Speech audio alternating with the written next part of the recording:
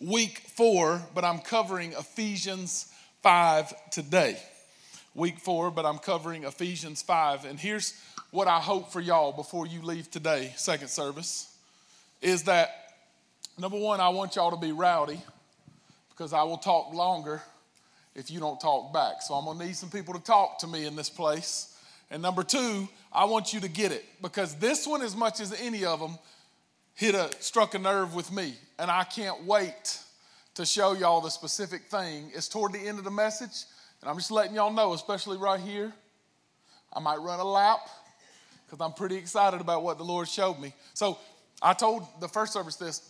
I'm pretty much done with the message by Thursday afternoon. I have it buttoned up and ready to go. And honestly, my goal was to pray back through it, look through it. This is about 4 o'clock on Thursday. And I was like, I'm just going to put it in the PowerPoint. I'm ready to roll. And then this weekend, I'll read over it 30 times and make sure that I'm good. And as I was literally copying and pasting my notes, putting them in the PowerPoint, this thing dropped on me. And I was like, ooh, that's good. So I'm going to give you the ooh, that's good at the end. And I hope the rest of it's good too. That's the goal of it. But I'm telling you, I believe you can leave here with some different understanding and your life can transform because of Jesus if y'all will lean in with me. So if you're ready for the word, say yes. Yes. Me too. Me too. The title of today's message is The Imitator's Invitation. The Imitator's Invitation. I like to imitate people. Some of y'all have heard it before. I'm not going to get into a bunch of it today. I wish that I had time because I really enjoy doing it.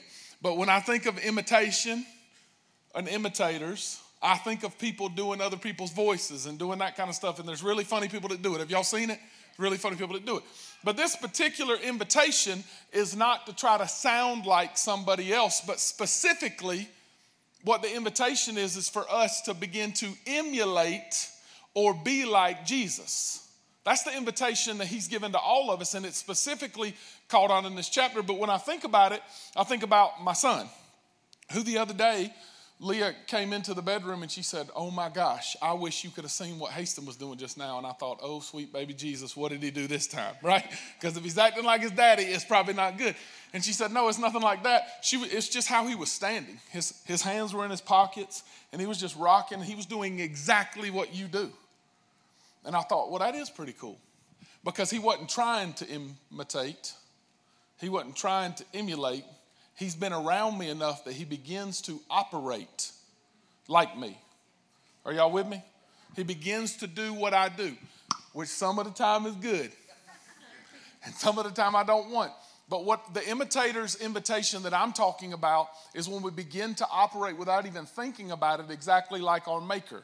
Exactly like the one who called us and did not forsake us, and who he says we are, we really are. That's who I'm talking about imitating. But here's the problem. God's looking for imitators, not imitation. Someone say imitation. Everybody knows what I mean by imitation, but let me go into it a little bit. Lee and I have been married for 19 years. For 16 of those 19 years, we had a leather couch. Huh? Some of y'all know what I'm talking about. It was green, pleather. And when you sit down, you better not have any legs showing because you staying stuck when you try to get up and it takes some of your leg off because it was not real. First time I ever walked in Leah's house, I sat on that couch. We got it from her parents and we kept it until a couple years ago. And it weren't real. It was, say it, imitation leather.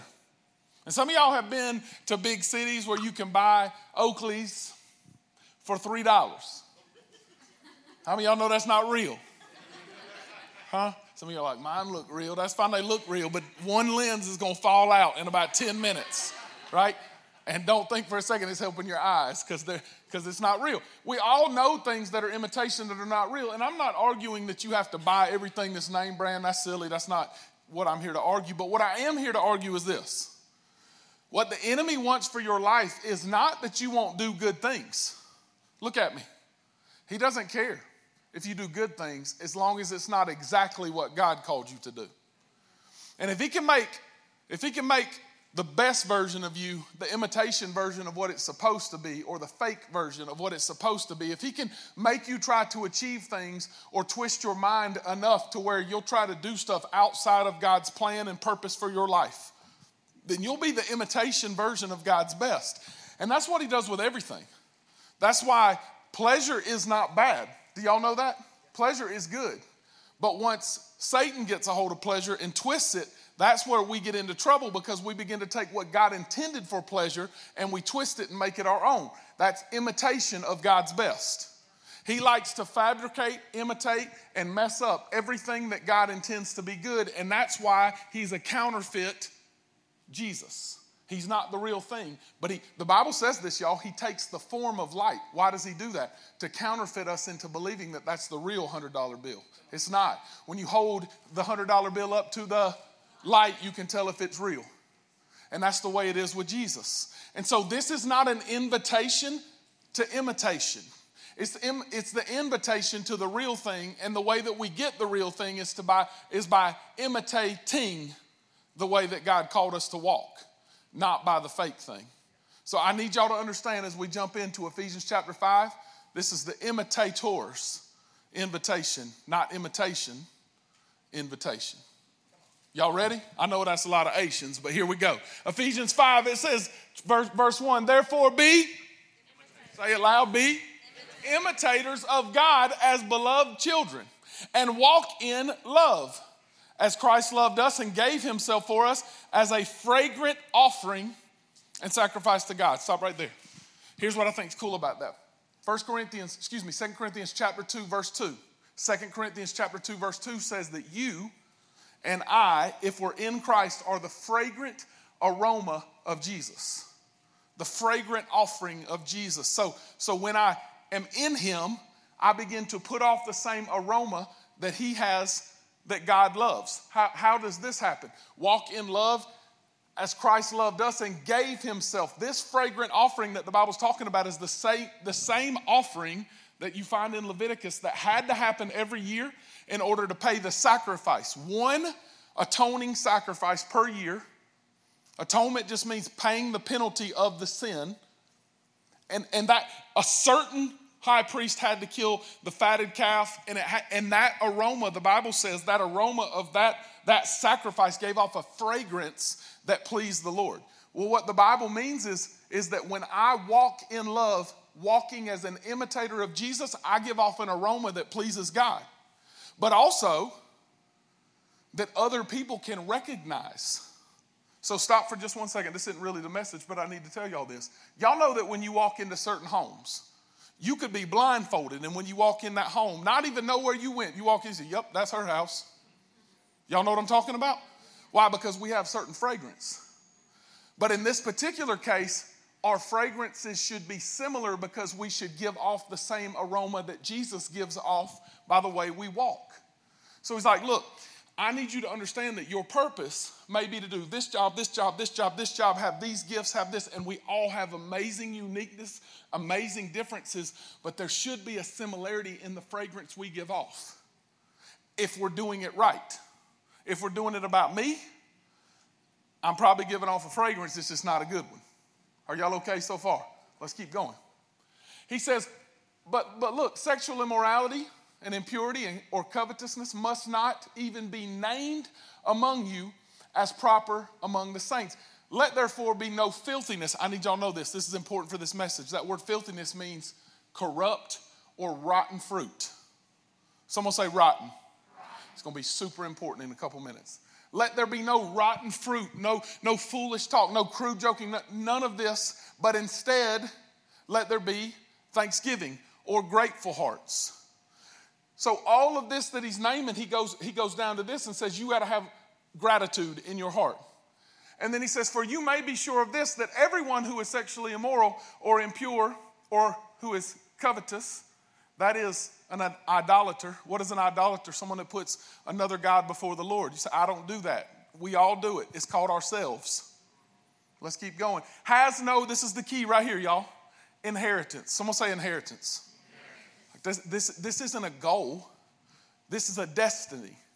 This isn't something that if you work hard enough you get. It's that if you submit enough, if you let him have access to your life, you are guaranteed by the guarantor. Why do I want to emulate? Because I want all that God has for me so I can fulfill my purpose in Christ Jesus. Not so I can say, ooh, look at all I've got. And so he's saying, look, all of these things keep you from that.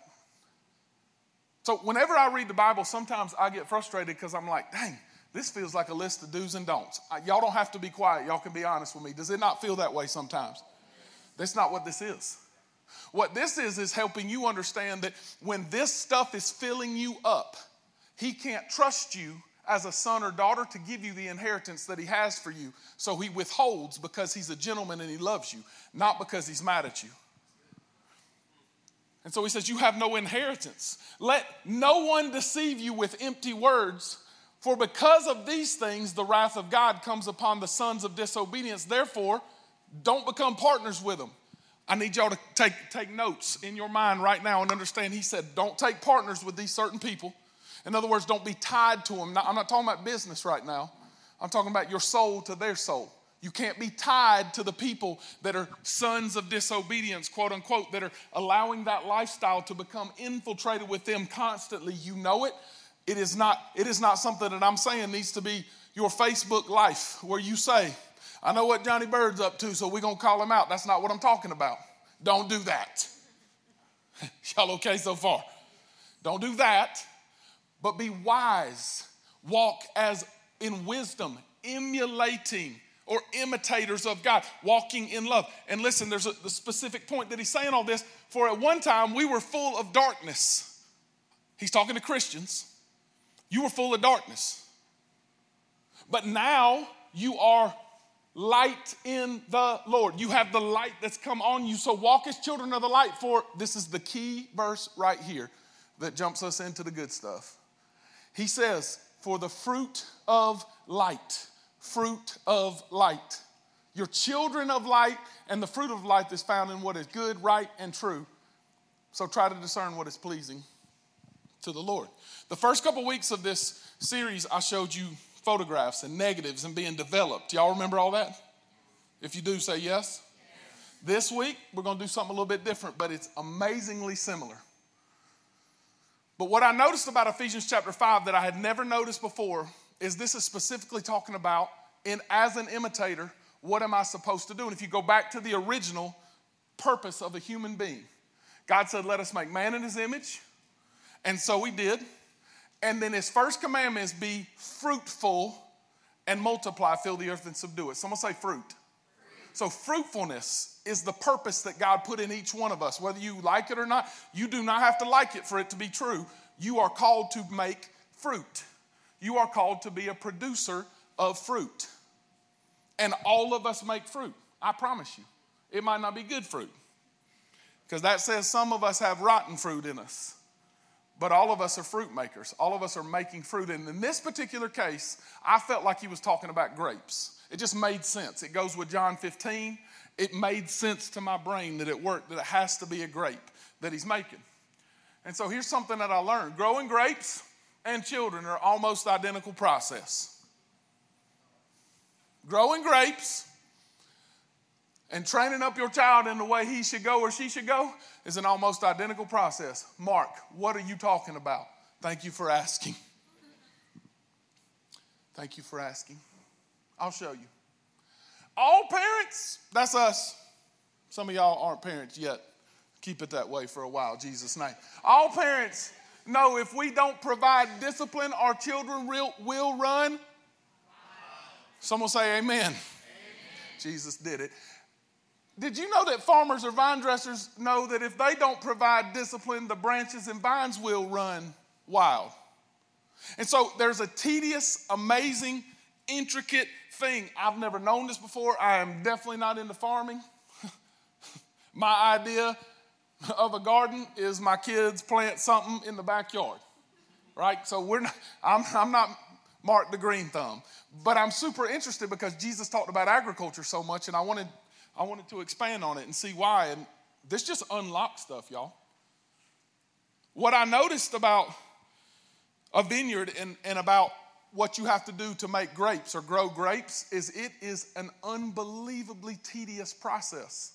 Like to the point that I told Austin this week when we talked through it, I would really have to consider whether or not I give a dang about grapes after all of this, right?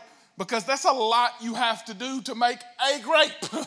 Better yet, all of these grapes and producing all of this fruit, you got to go through an unbelievable tedious process.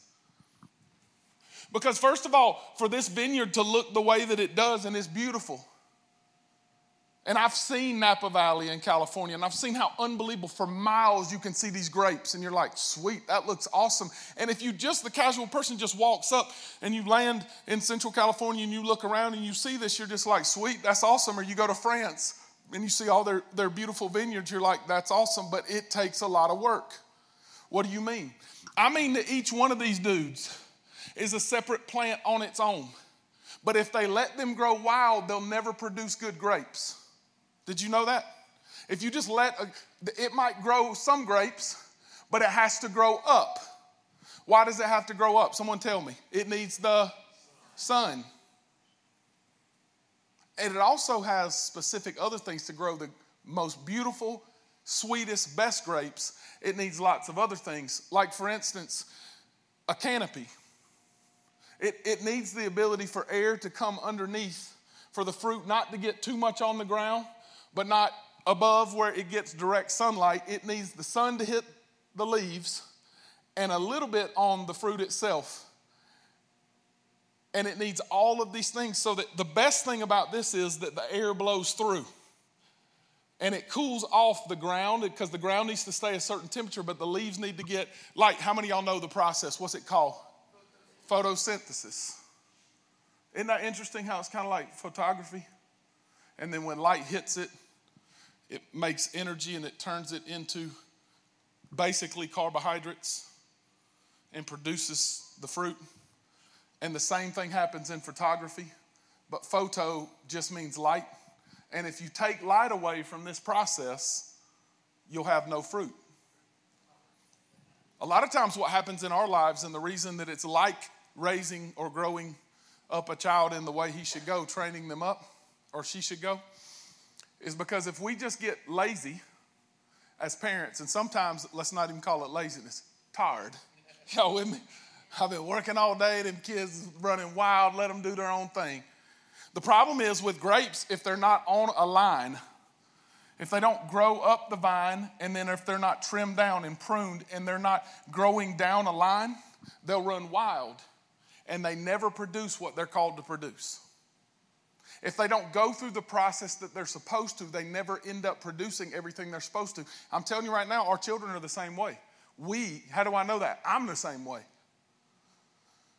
That discipline or guardrails are not a bad thing. They give me the line that I can run in. And when I decide I don't need it, it's because I want to be able to do whatever I want to do. Come on, y'all know what I'm talking about.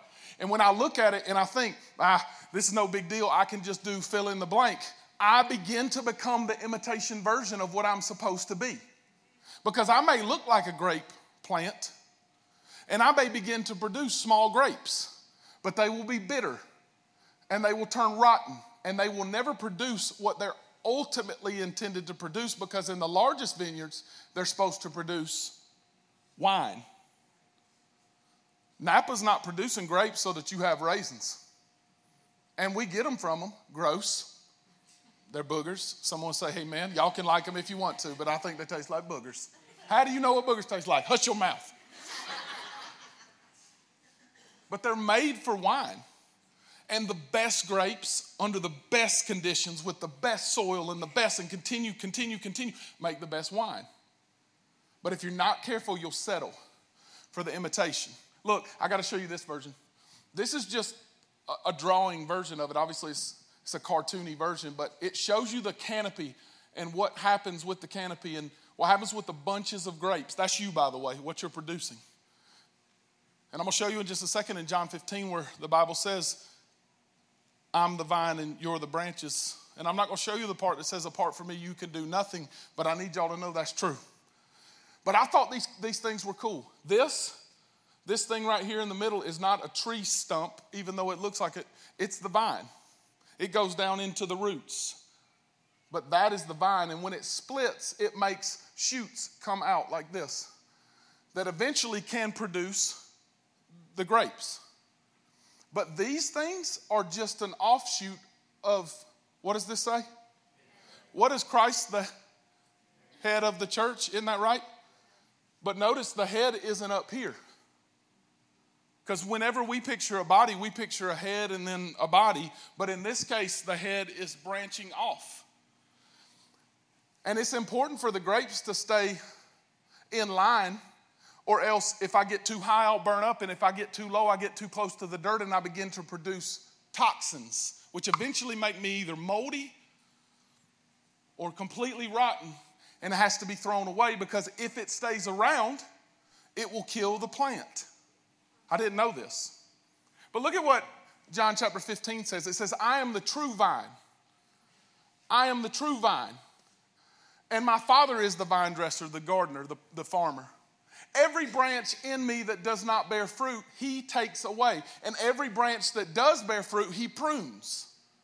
Now, whenever I've read this in the past, I've always thought, you're bad, look at me, you get taken away. You're good, sort of reads like you still get taken away a little bit, but you produce fruit. But I'm here to tell y'all, this has nothing to do with your bad and your good, but everything to do with what you're clinging to. That it may bear more fruit. Look at this again. The goal of your life, according to this, is not so you can be seen. Because how many of y'all have y'all ever been to one of these vineyards before, any kind of vineyard? Have y'all ever seen it? Y'all have certainly seen one on TV. And even if you hadn't, you can see one right here, right? You don't walk through this and go, oh, my dear, sweet baby Jesus, look at that grape. Are y'all with me? No one said, that one, I tell you what, the rest of them's all right, but that one. Even if it's a 40-pound cluster, and I'm going to tell you, that'd be a big cluster of grapes, you would still say, look at that line of them, because they're tied together. Why does the Bible say don't partner with? Because if you're partnering with corruption, eventually the corruption leads to you. Look at this. I learned these things this week. I thought it was so cool. Here's why this is so important, because God's purpose in your life is for you to bear much fruit. Not just fruit, but bear much fruit. When you first plant a grape plant, when you first plant the plant, I keep saying plant over and over. I don't know, maybe y'all will get it if I say it 40 times. When you first either plant the seed or you can do it, you can do this by grafting it. I think it's pretty cool. But when you first do it, you'll immediately see growth. And they can produce a fruit. Someone say a fruit. The first year. But it's bitter. It's not good. It's not good for consumption. You don't want it. You know what happens in our lives is when we begin to walk with Jesus, we begin to say, all right, I've been doing this for a while. I'm ready to see a fruit. But he doesn't want a fruit or some fruit. He wants much fruit that's his fruit. And if I'm not careful, I won't allow the process to take place. What's the process? This is unbelievable.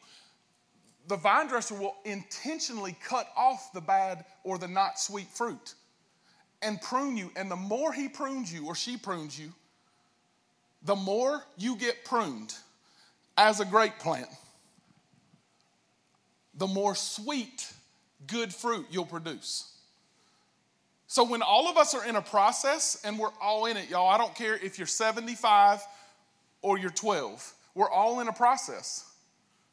And whenever the pruning process is taking place, we're looking at it going, Jesus, can you get this over with? I'm here to tell you, you don't ever want it over with. Why? Because you always want to produce fruit. Because no matter what happens in this plant's life, the goal of the plant is to keep producing fruit, grapes. And once it's reached a point that it no longer wants to reach grapes, it no longer produces anything. There has to be a winter season where all the old gets cut off. The other stuff is this.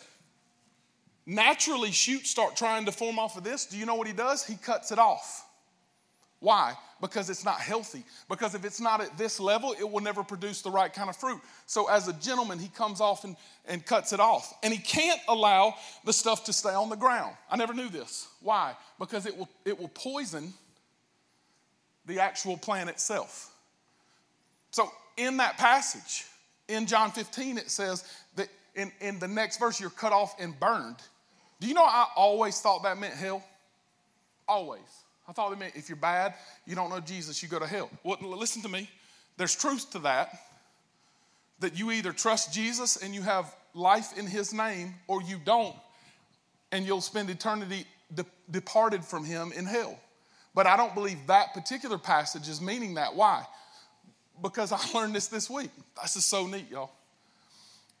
The parts that get cut off, nothing gets put down here except for they'll take the part of the plant that's being burned and they'll pour it down.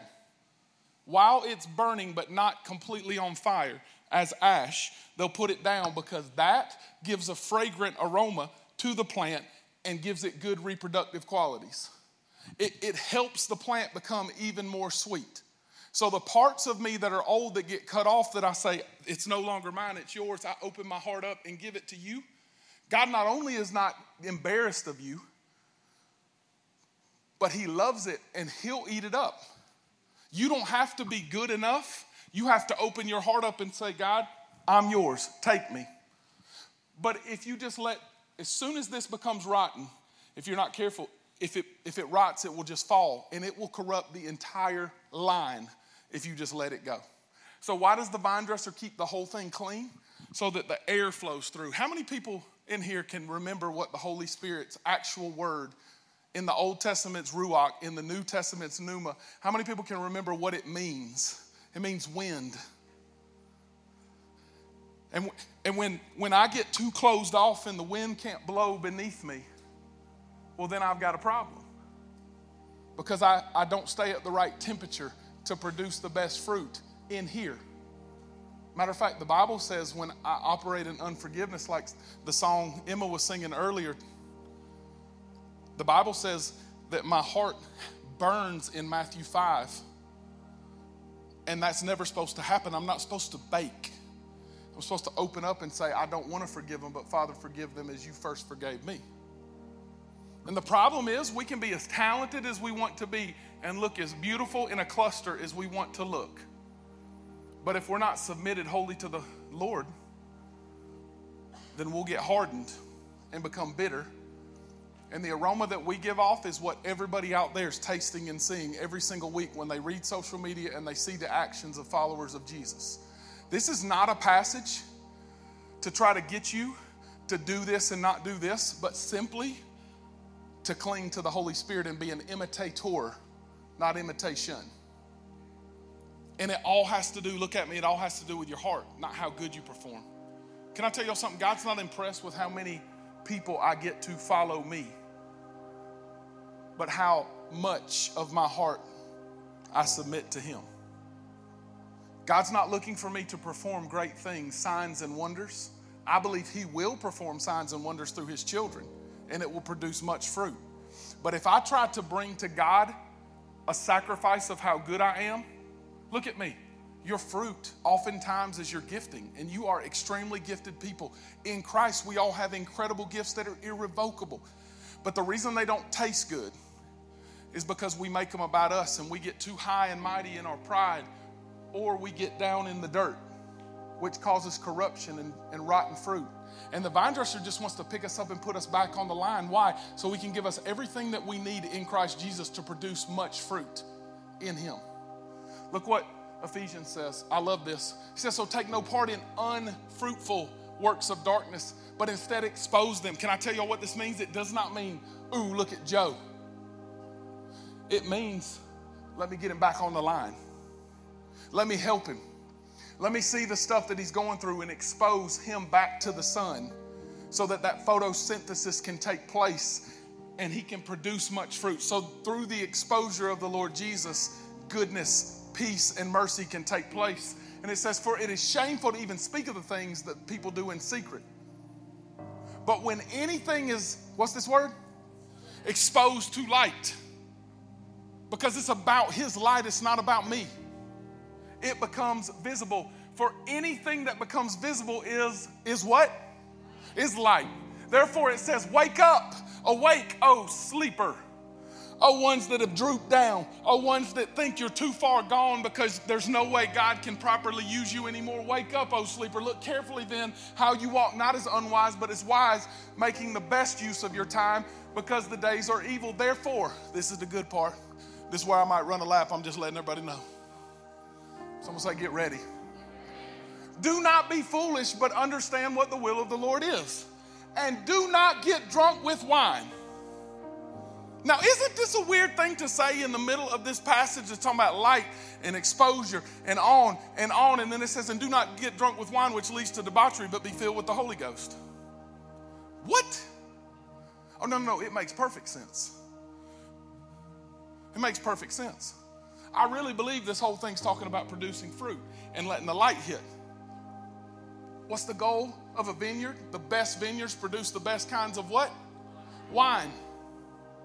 So that means you're just part of the line of grapes. You're one of the beautiful clusters that Christ made so that you can produce much fruit, not just some fruit, much fruit, much fruit, much fruit, much fruit. The word debauchery means that you do all kinds of evil things that you never would have dreamed of.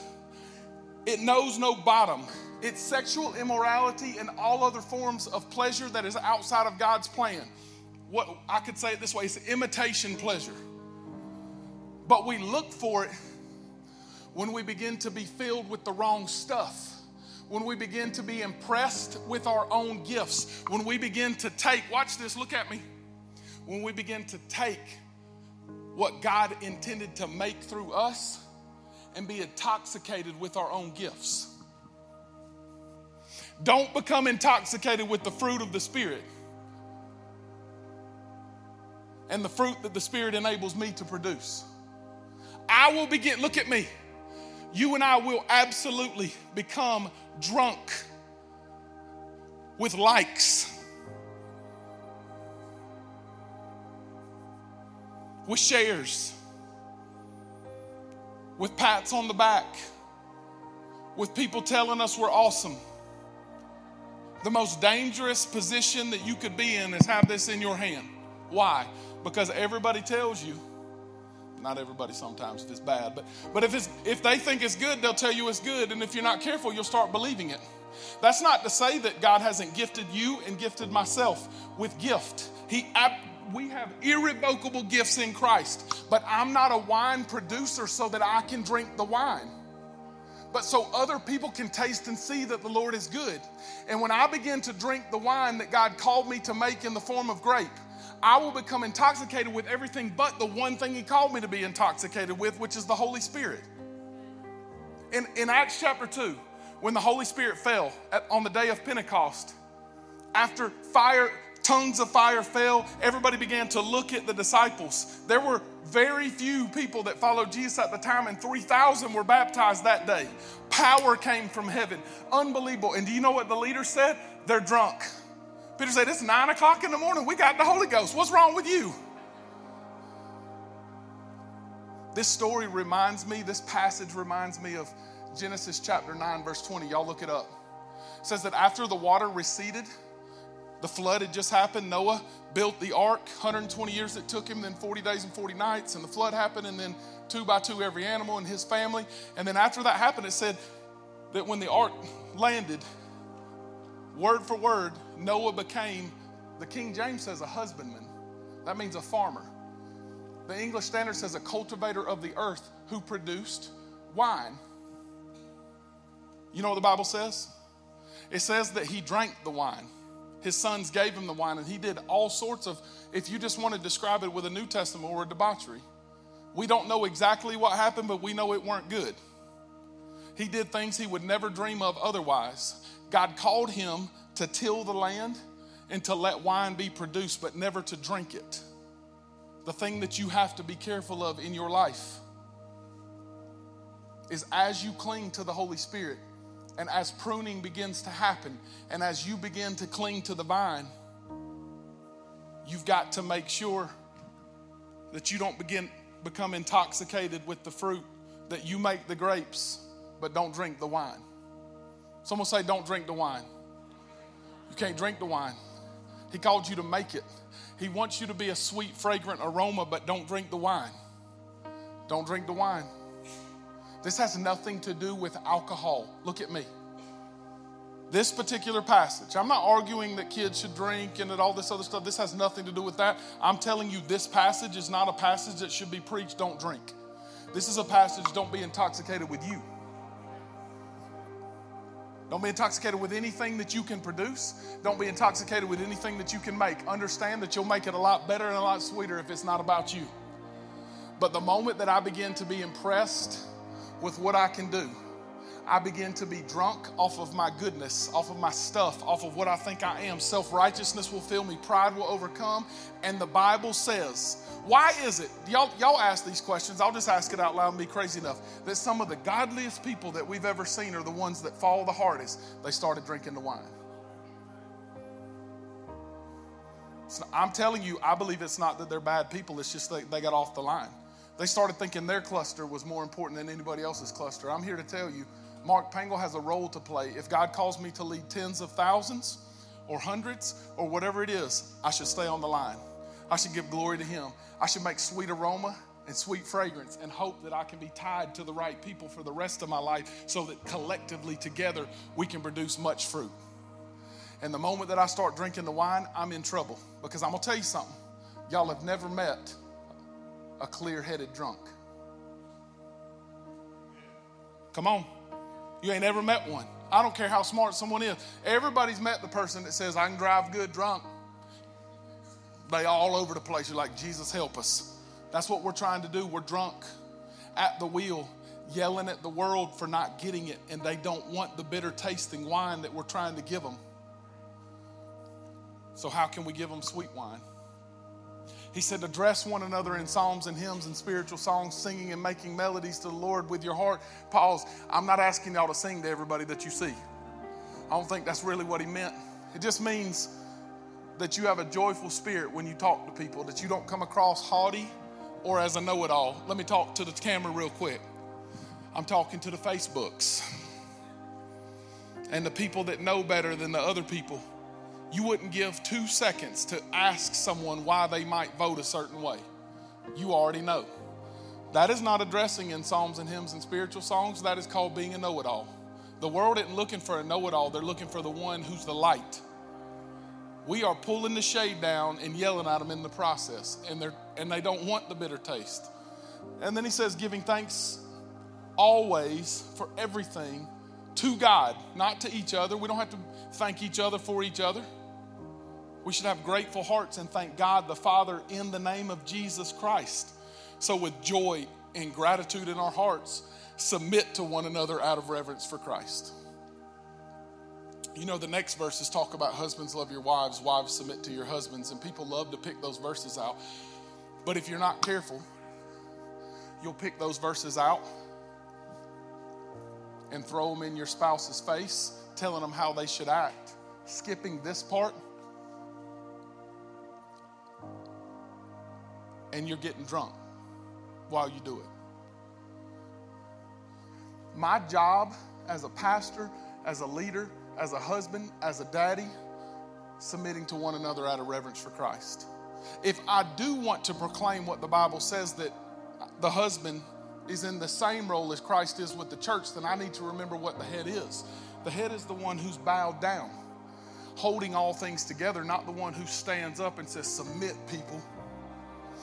Because submission mutually has nothing to do with the exclusiveness of the roles that God called us to, but everything to do with the fact that my heart must be submitted first to Him and then to others, and then I can step into my purpose. And as soon as I don't say, what can I do to help? How can I leverage myself to pick you up when you fall in the dirt? How can I leverage myself to help you come back to the line if you get too high and you start cooking because you weren't ever called to take direct sunlight, but to have the leaves take the sunlight so that you can produce much fruit? How can I do those things? By looking at you and loving you enough to be honest, but not call you out, but call you up.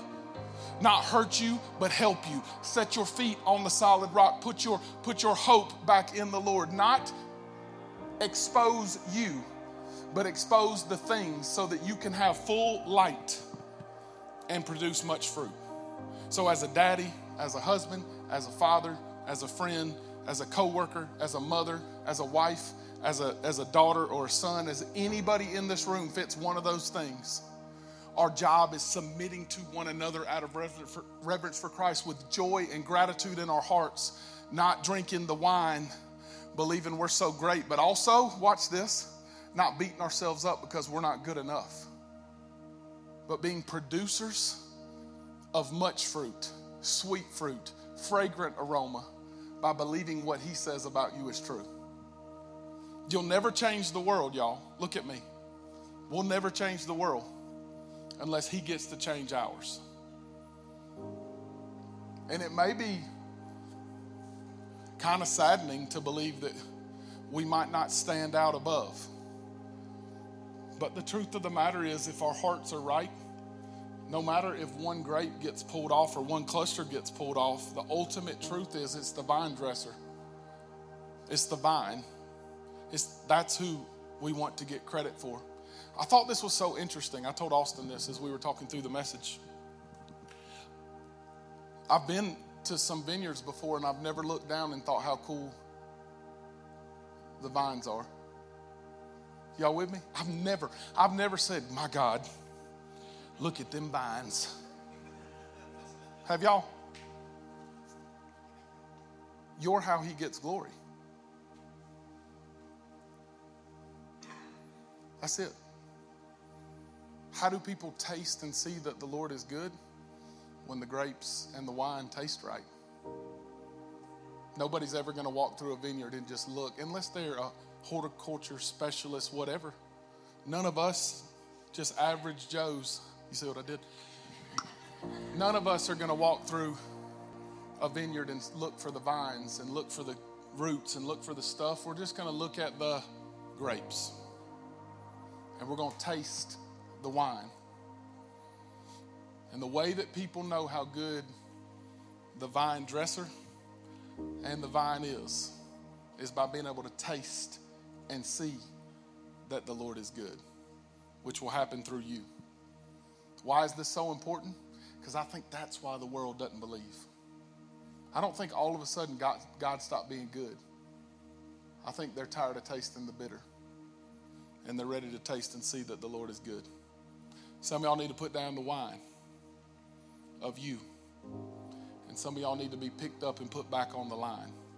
And collectively together we can change the world. Submitting to one another out of reverence for Christ. Will y'all stand with me? The invitation is different today. I just felt like it was supposed to be. But I want, as part of this final song, for y'all to just open your heart up and say, Lord, put me back on the vine. I want to change the world, but I don't want to drink the wine. I don't want to drink the wine. I want to be filled with the Holy Spirit. So I just want to pray over you. And then I just want y'all to let this song minister to you as you sing with me. God, I just pray right now for every man and woman and young person, every person watching online, that we'll realize that you made us so amazingly unique to be imitators of Jesus Christ, to look just like our daddy, to not even realize we look like him, but our hands are in our pockets and we're rocked back, so that when people have experiences with us, they'll taste and see that the Lord is good, that we'll give a fragrant aroma, holy and pleasing to you in everything that we do. God, this is not about perfection. It's not about perfection. There are runs in the vines. There are things that happen and the vine dresser comes and picks it back up. Lord, this is about being submitted to the process so that you can make much fruit and more fruit and sweet fruit. And so God, do it in us.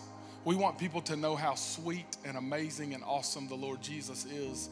But honestly, the way that happens is by exposure to you.